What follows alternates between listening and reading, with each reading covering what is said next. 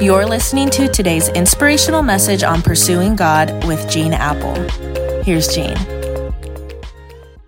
Well, happy Thanksgiving Eve, and thanks for pursuing God with me today. I'm going to take tomorrow and Friday off, and next Monday and Tuesday, so there'll be no podcast then. But I hope you'll join us on an Eastside campus this coming weekend as we begin our Christmas series. Oh man, it's so cool. Some good stuff we just shared. Joy to the world. Now, these past couple days, we've been looking at the grumbling and complaining of the Israelites while they are wandering in the desert. God has just freed them from a horrible life of slavery, and their whining is like a broken record.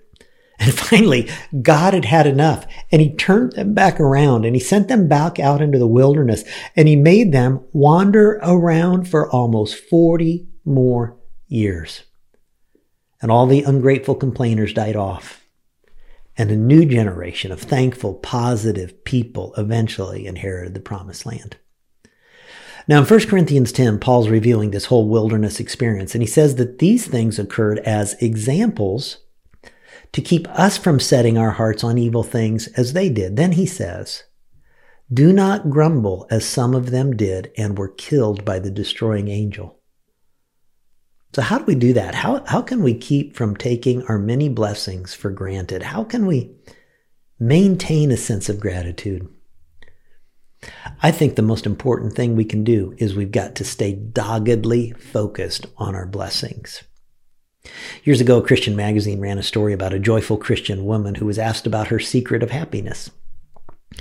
And she attributed it all to her what she called her thanks book, and she kept a simple journal in which she made daily entries like these: saw a beautiful sunset, talked to an inquisitive child, received a compliment from my husband, take note of that, enjoyed a beautiful flower, watched dancing flames in the fireplace, thanked God for a good doctor, had enough to eat. Couldn't we all use a thanks book like that, either in an actual notebook or just in a grateful heart? Gratitude is so much a matter of attitude and perspective, isn't it? It's like, two prisoners looking out the tiny window of a prison cell, and one of them, all they can see is bars, but the other looks beyond and sees stars. And I thought maybe it would help you in your own efforts to maintain a sense of gratitude if I got you to thinking and started you off with your own thanks book today by sharing the thing I'm most thankful for, and it's Jesus. And in case you didn't know it, let me just say it again. My name is Gene, and I'm a sinner. I'm a flagrant sinner. I'm self-centered. I can be greedy. I've lusted. I've said things that I shouldn't. I've distorted the truth. And like the Israelites, I've been known to grumble when, of all people, I should be most grateful. I don't deserve God's kindness or goodness or forgiveness or grace, but 2,000 years ago, God looked down through history long before I was ever born and could see me and how sinful I would be. And he looked beyond my faults and saw my need for a Savior. And Jesus Christ came to earth, proved that he was the Son of God by miracles, his teaching, his perfect character. But people couldn't tolerate him. And they seized him and ridiculed him and nailed him to a cross. And while he hung on that cross, he paid for my sins.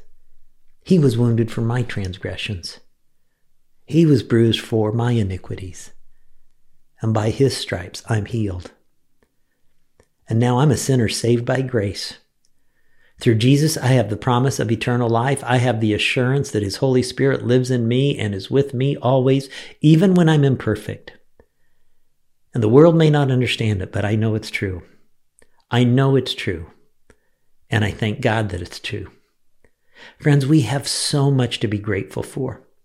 There's a verse that's repeated 13 times in the Bible. It simply says, "Give thanks to the Lord, for he is good, for his love endures forever." Give thanks to the Lord, for he is good, for his love endures forever. Give thanks to the Lord, for he is good, for his love endures forever. Hey, let's learn from the example of the Israelites. Don't take it for granted.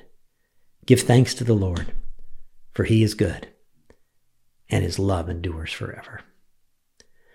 God, what else could we be grateful for any more than the gift of your Son and the freedom that we have in him?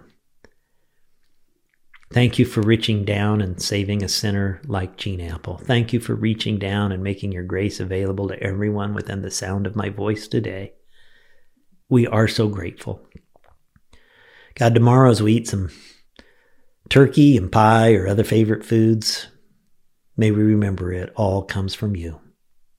It's just one more expression of your goodness and your love and your grace.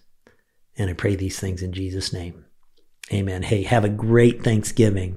And remember, I won't see you here until a week from today. Next Wednesday, we'll resume the Pursuing God podcast.